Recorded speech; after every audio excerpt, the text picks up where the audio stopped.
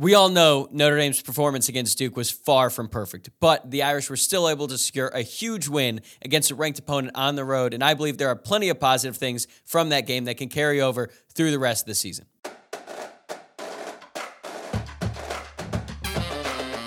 You are Locked On Irish, your daily podcast on the Notre Dame Fighting Irish. Part of the Locked On Podcast Network, your team every day. Welcome to Locked On Irish, your daily Notre Dame podcast. Today is Tuesday, October 3rd, and thanks for making this your first listen each and every day.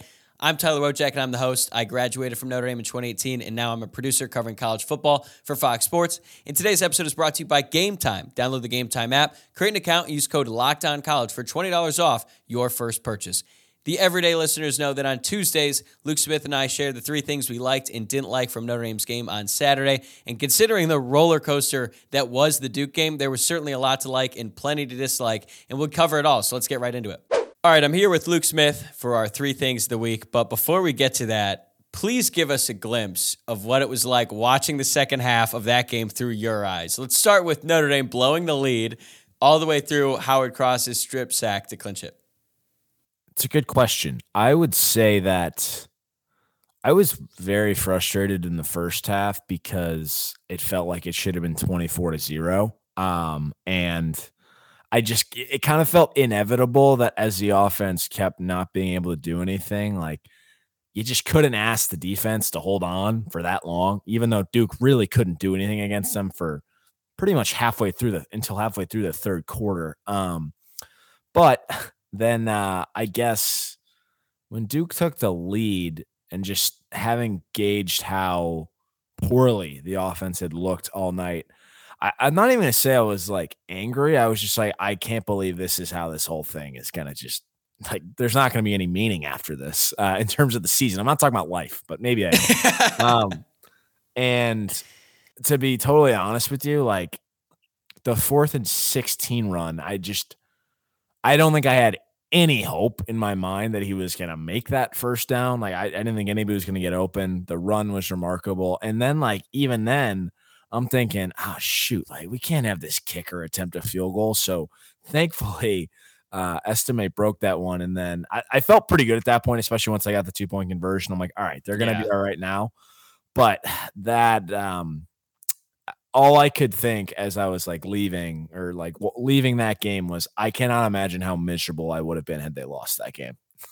I had a glimpse into how miserable I would be because it was that state during the game, and it was really rough. I didn't say much during the fourth quarter. I just sort of sat there and watched it, and the occasional throw my hand up in the air like, are you serious? Is this really how it's all going to end? And you're right. Like, you think about all the preseason hopes, the expectations, Sam Hartman being there, and for it to potentially end and it's just such a gross game against Duke on the road. And I know that Duke's a good team, but still just the optics there would have been really, really tough. And you make a good point about the kicker and how little confidence we have, and I'm sure we're going to get to that. I didn't even realize that Notre Dame could win the game on a field goal until about halfway through that drive because I had not been able to even consider the fact that Notre Dame would make a game-winning field goal. Like I was like, well, they have to score a touchdown here. Like they're not, even though they're only down one, they have to score a touchdown here. Yeah, I don't know that I mean, I knew they could obviously, but it just seemed so far removed from the realm of possibilities that I didn't think about it. Yeah, it was funny. Like I wasn't really looking at my phone a lot towards the end of the game, and then going back after the game and looking at the hundreds of text messages that poured in across threads, like people saying like, do we even go to USC if they lose? Like just like things like that. Yeah. Like I'm glad that we don't have to consider that ultimatum now, but yeah. I just went through our text during the game prior to the end there, and they are not suitable for this podcast. But let's just say morale was low. But Notre Dame did win, and there's a lot of positives to take away from this win. So what's your first thing that you liked? Starting with Maris Leofau, he was really outstanding in this game and just seemed to really cause a lot of confusion for Riley Leonard all night. I mean, outside of the injury, I would think that Riley Leonard is having some nightmares of Maris Leofau, to be honest, because he ended up with 6 tackles, half a sack, half a tackle for loss, and he recovered a fumble, but he just looked really explosive. And it was how he looked the first 4 games. Last week, I know that they said he didn't have any tackles. I don't think that's right. Like, I know I saw him in some tackles. Regardless, he didn't have a great game against Ohio State. And to see him bounce back and whatever stinger he was dealing with against Ohio State appears to be in the past, that was good. He played a huge role in the game Saturday night.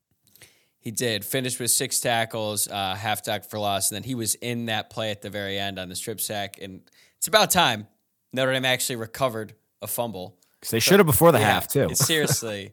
Although they did kind of get one when Duke somehow was not able to recover the muffed punt. But it was a really terrific game by Maris Leofau. And for all the people who question his athletic ability, he was running stride for stride with Riley Leonard at multiple points. Like, he tried to take the outside, and Maris Leofau was on him and making a play. And he really stymied Riley Leonard's running ability for most of the game. As the game wore on and Notre Dame's defense was on the field for what felt like forever. Like, yes, he did get some yards, and he had that one big run. I thought Notre Dame's linebackers, and specifically Maris Leofau, did a great job of keeping him in check and really just giving him a really bad night because he wasn't throwing the ball well either, and that was in large part to the pass rush and specifically Marist. 100%. I mean, they didn't get a ton of help from the offense here, but really they were kind of the reason that Notre Dame ultimately won that game outside of Sam Hartman's heroics, and he played a big role in that as well as the other linebackers. So, yeah, I can't speak enough about kind of his performance on Saturday night.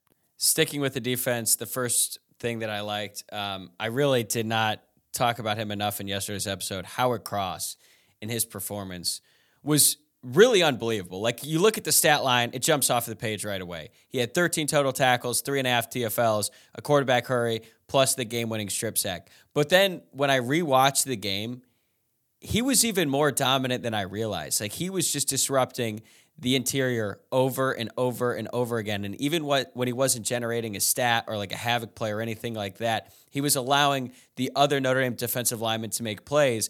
And Notre Dame really didn't blitz a lot in this game, which has been not really common throughout the season. Al Golden has really been dialing it up so far, but he didn't really have to in this one. They only rushed 4, and they still were able to generate a pass rush much better than they have all season long. 6 quarterback hurries, a couple sacks, including a key one on third down, and Howard Cross was the driving force there in the middle of that interior of Notre Dame's defensive line.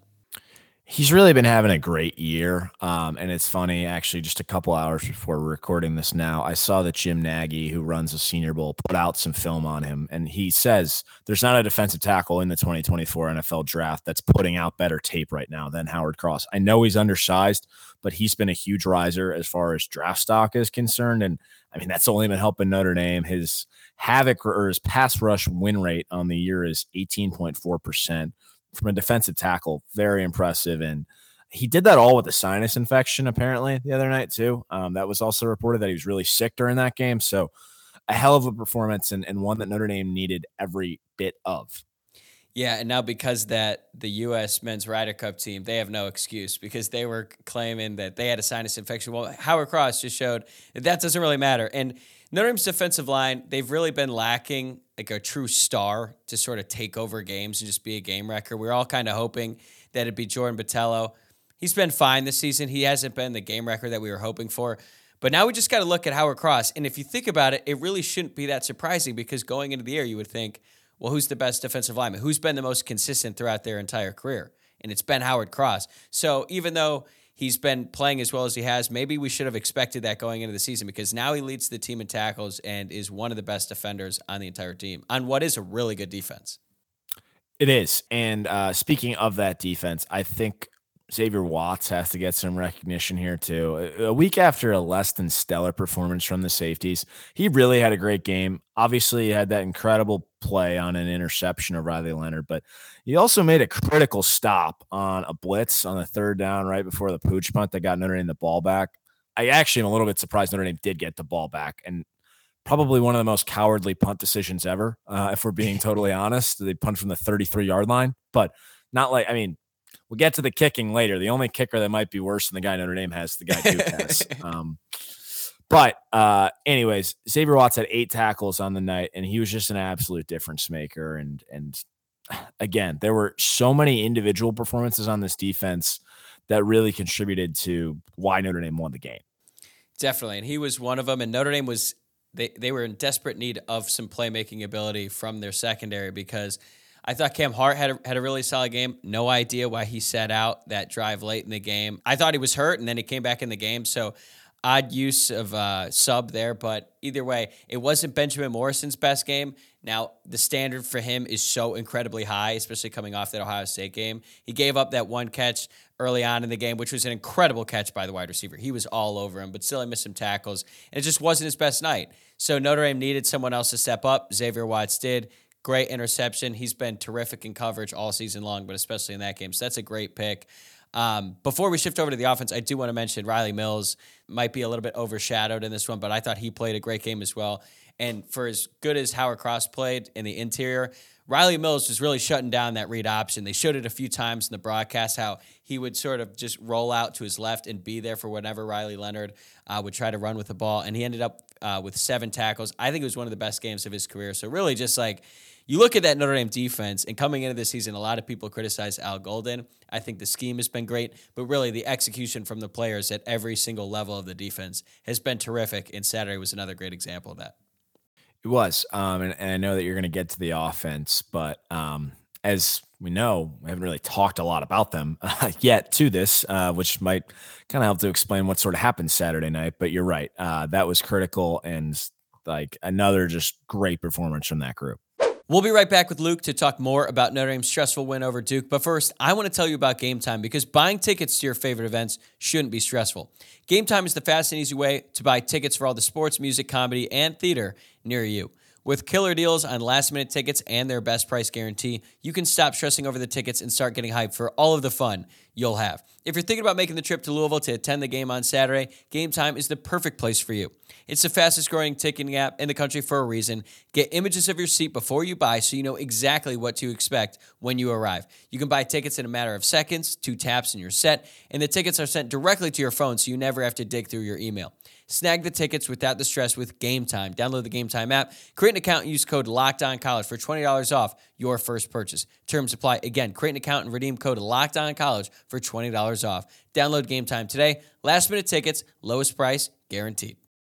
So, as we've alluded to, not the best game from the Notre Dame offense, but that was not the case for Mitchell Evans. Nobody told him that the offense had to suck in this one, because he was terrific. And I will come out and say I was very wrong a couple weeks ago. You were on the show, and I said that I thought Holden Stays had asserted himself as tight end 1 following his great game against NC State. He had a couple touchdowns.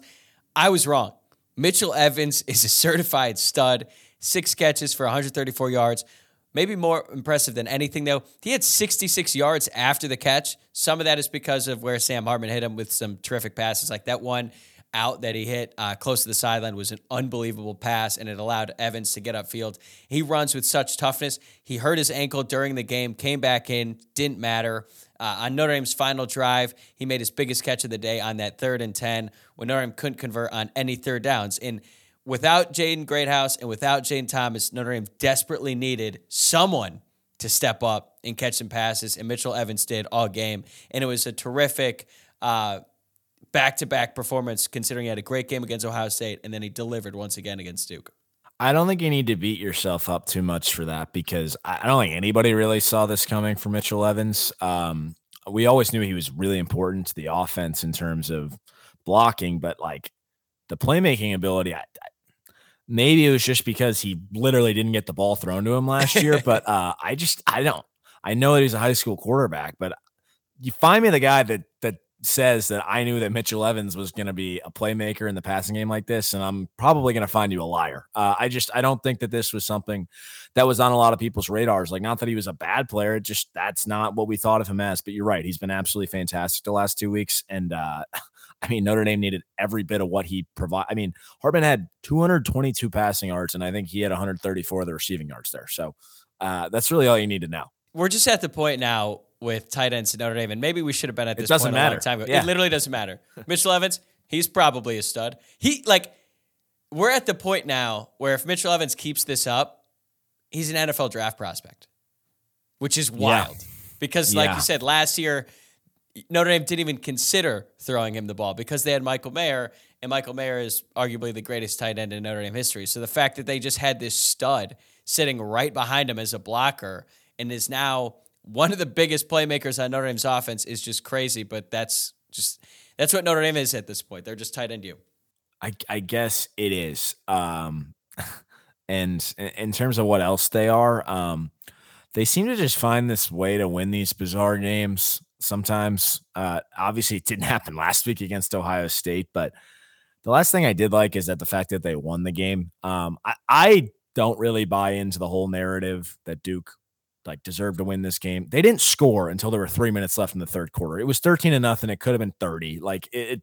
Notre Dame shot themselves in the foot time and time again.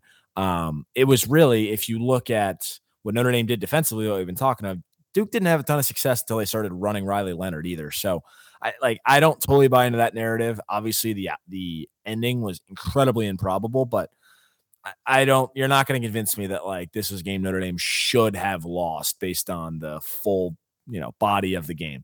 Regardless, I can't imagine how miserable I would be if they had lost that game. And I think it's important to take into account how miserable the team had to be after last week's gutting loss.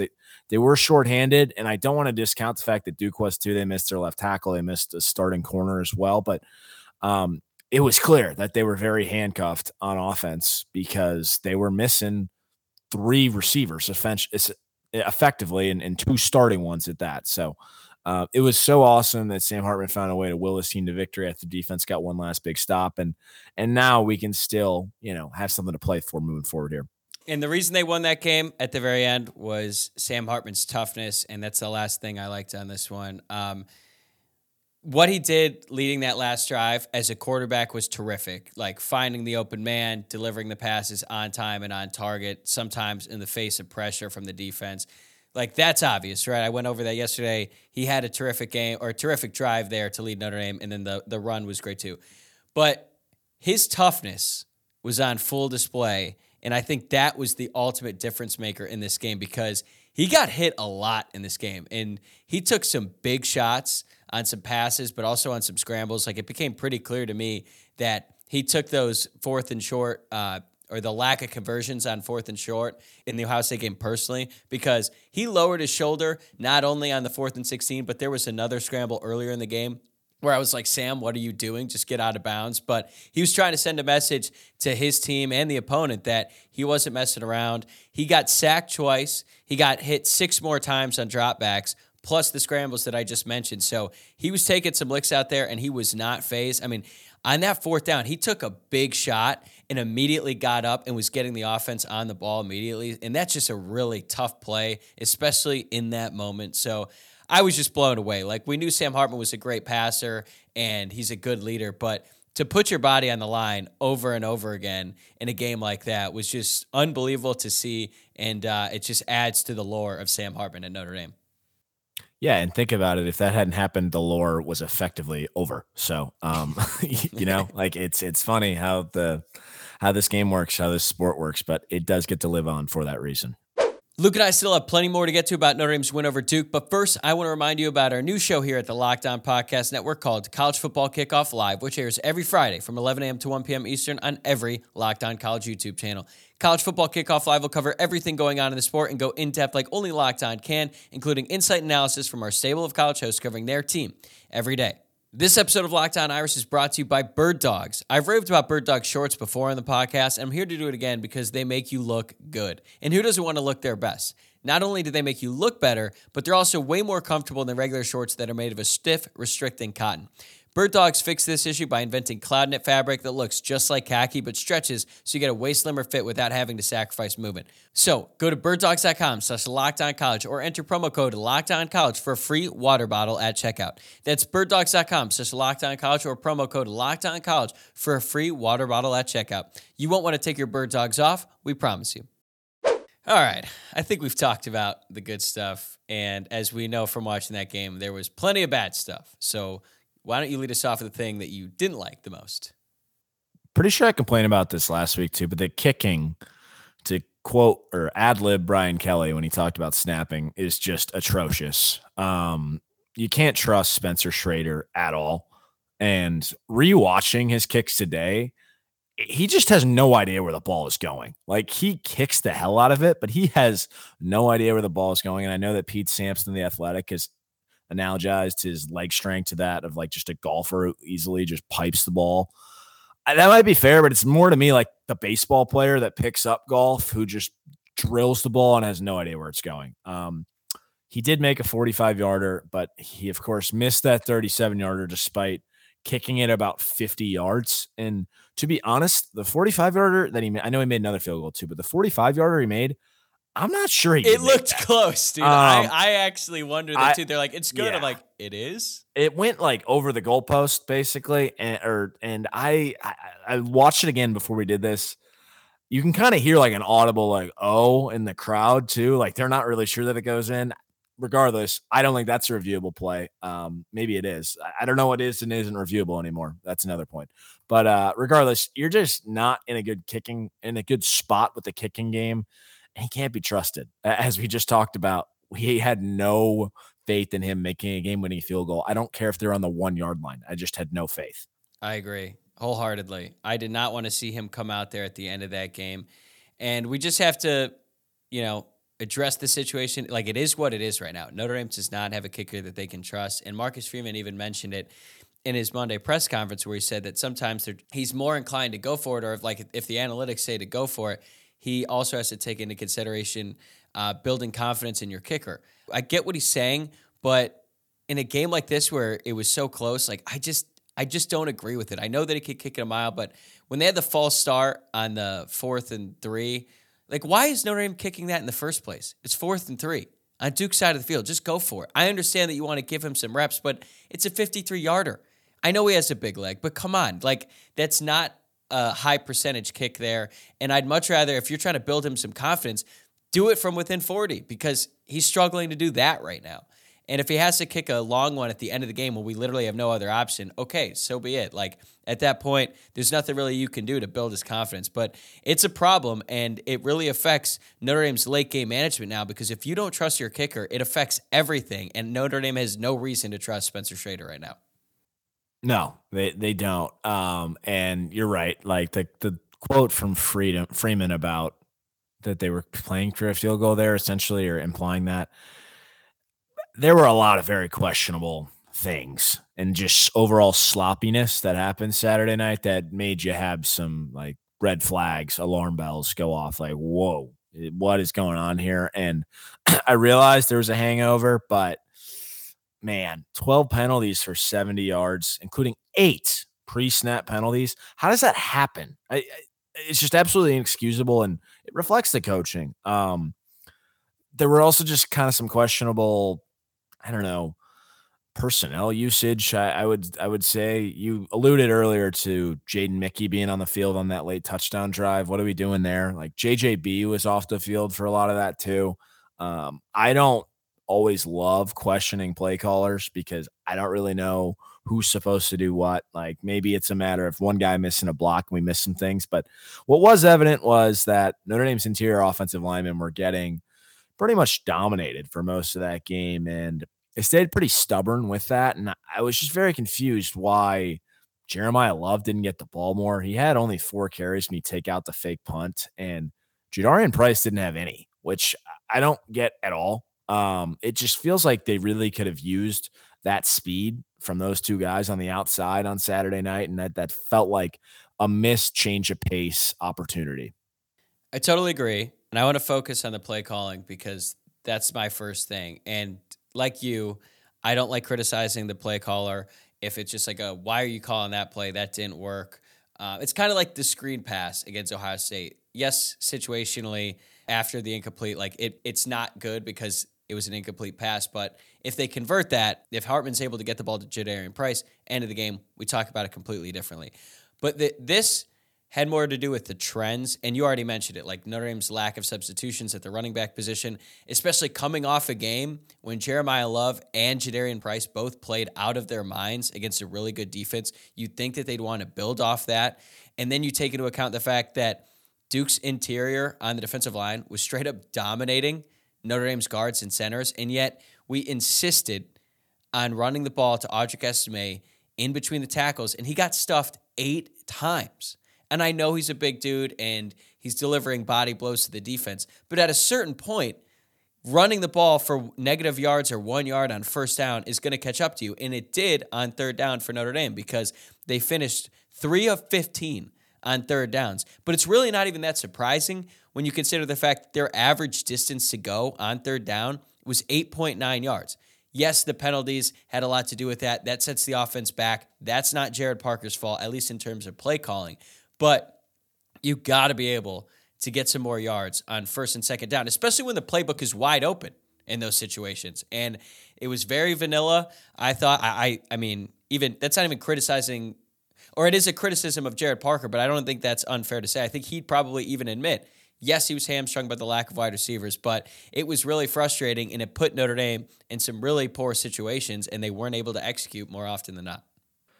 Right. The trends were just troubling. And you hit on it. They definitely were hamstrung by the lack of receivers, but I don't know, just some puzzling things. Speaking of which, I saw this tweet earlier from Douglas Farmer. Do you know that Notre Dame's gone 20% or worse on third downs exactly 3 other times since the start of the 2019 season? Can you tell me what those games are? They actually have no rhyme or reason to them whatsoever, but just take a guess.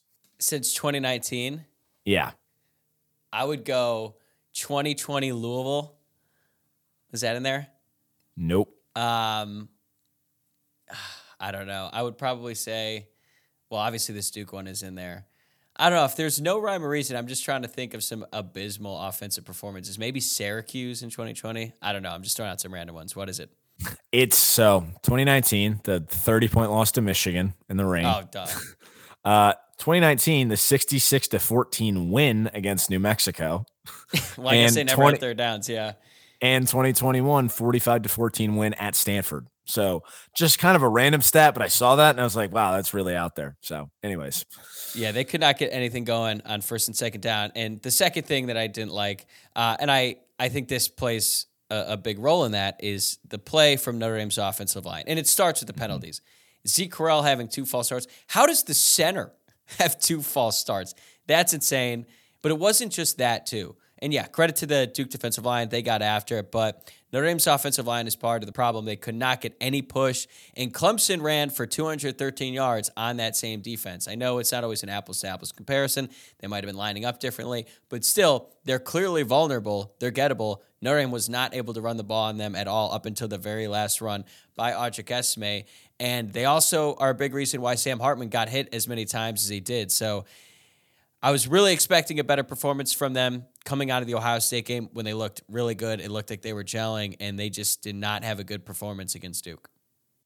They didn't, and you're right. They did play well against Ohio State. I almost felt, though, just listening to the coverage of our offensive line going into the Ohio State game, that the national perception of the offensive line is higher than how we actually probably view it, and how, like, people that are on the beat view it. And they did play well, but like, I just kind of think this might be an inconsistent group. And that's like, they have a couple guys playing that haven't played a ton of football, but like you said, you can't have Zeke Correll, who's played a million games, just having those sort of mental lapses. And also he just kind of got blown off the ball a couple times too. And that just really can't happen. Maybe they were just physically a little bit fatigued after a battle against Ohio State last week, but that's just something like Louisville's got a really good defensive lineman that we're playing next week. I forget his name, but that's going to be a challenge for that group. Right. And I think your next point might have something to do with it because Notre Dame's schedule right now, they're in the middle of that gauntlet and it looks tougher every single week. Right. It's easy to have tunnel vision here and feel like Notre Dame's scheduling is unfair. I'm not going to profess to know how everybody's schedule across the country is set up, but in any event, a stretch of 8 straight games that started in Dublin and now finds itself in the third of 4 straight night games against ranked undefeated opponents is just brutal. This will be the second straight road game in primetime too, against an undefeated team.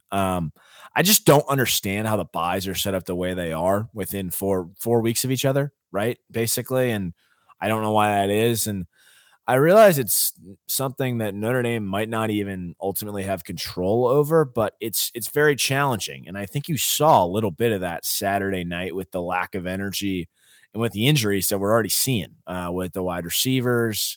I know Mitchell Evans is banged up. There's some guys on defense banged up. It just worries me. Not really as it pertains to Louisville, but like it takes a lot out of you to get up for these games and then do it again. And it really worries me going into USC. Like, are these guys, are they going to have energy left? I know it's a rivalry game. I know it's going to be undefeated Caleb Williams coming to town, but that's a big ask. It is. It really is. This is a tougher stretch than we probably even thought it'd be in the preseason. And we said going into the season that it was going to be a really tough stretch because Duke's better than we thought. I think Louisville is about as good as we thought they'd be, and I thought they'd be undefeated at this point in the preseason as well. And then USC, 8 straight games, and where we are right now, just coming off of 2 really tough games. That actually leads me to the last thing that I didn't like. These games are going to kill me, dude. Like, the Ohio State game broke me as a fan, and as we've already discussed, the Duke game at the end of it, I was just so defeated and mentally drained. And I was like, I can't keep doing this. And then the adrenaline high after the win against Duke was great. But then once that wore off, I realized how incredibly exhausted I was. And I was like, oh my God. And then I started to think about the upcoming game against Louisville. Obviously, that game means a lot to me, being from there. And I was just like, oh my God, going on the road against Louisville. And they're not the best team in the world. If you watch that Louisville-NC State game, I'm sorry, but at least I joined you in that as well. They're not the best team, but they certainly are capable of beating Notre Dame if Notre Dame has an off night, and they just had one. So it's not crazy to think that they'll have another, especially when they have to go on the road again. It's a really tough stretch, and it's so weird that Notre Dame does not have a bye before USC because they always do. I have no idea why they don't have one this year. It seems really odd. Right, and that is midterms week too, so that's good stuff. Just throwing that out there. But you're right, the games are really draining. I have been about as tired as I can remember for just like the straight week now, basically. I was talking to our friend Ryan Wilson before this game, actually, and we were referring to the Ohio State game. And he told me he felt more mentally and physically tired walking out of the stadium after Ohio State than he did after running the Chicago Marathon last year. So, it's just these games are draining, man. They really are. I feel that, and I got a bad feeling that this Saturday is going to be the same, and we already know next Saturday. I'm just not even mentally ready. But before we wrap this up, what are your travel plans? Will you be in Derby City this weekend? That's still TBD. Like I said, I'm pretty tired, so right now that doesn't sound that great. But maybe as we get further in the week, I'll decide to go up Saturday morning. But TBD. It's not that bad a drive from Chicago, but it's also not like a skip and a jump either. So we'll see. I've done that drive. First of all, incredibly boring. 6 hours. It's probably maybe even more if you hit traffic. But if you do go, we'll get your boots on the ground report next week, and you'll be here regardless. So I'm already looking forward to it. Hopefully, we get to talk about a less stressful game than we have these past 2 weeks. Yeah, I hope so too. But we'll see. All right, that's a wrap for this episode. Thanks again for making this your first listen of the day. Tomorrow, we'll turn the page to Louisville and start previewing that game, and it should be a lot of fun. This game means a lot to me.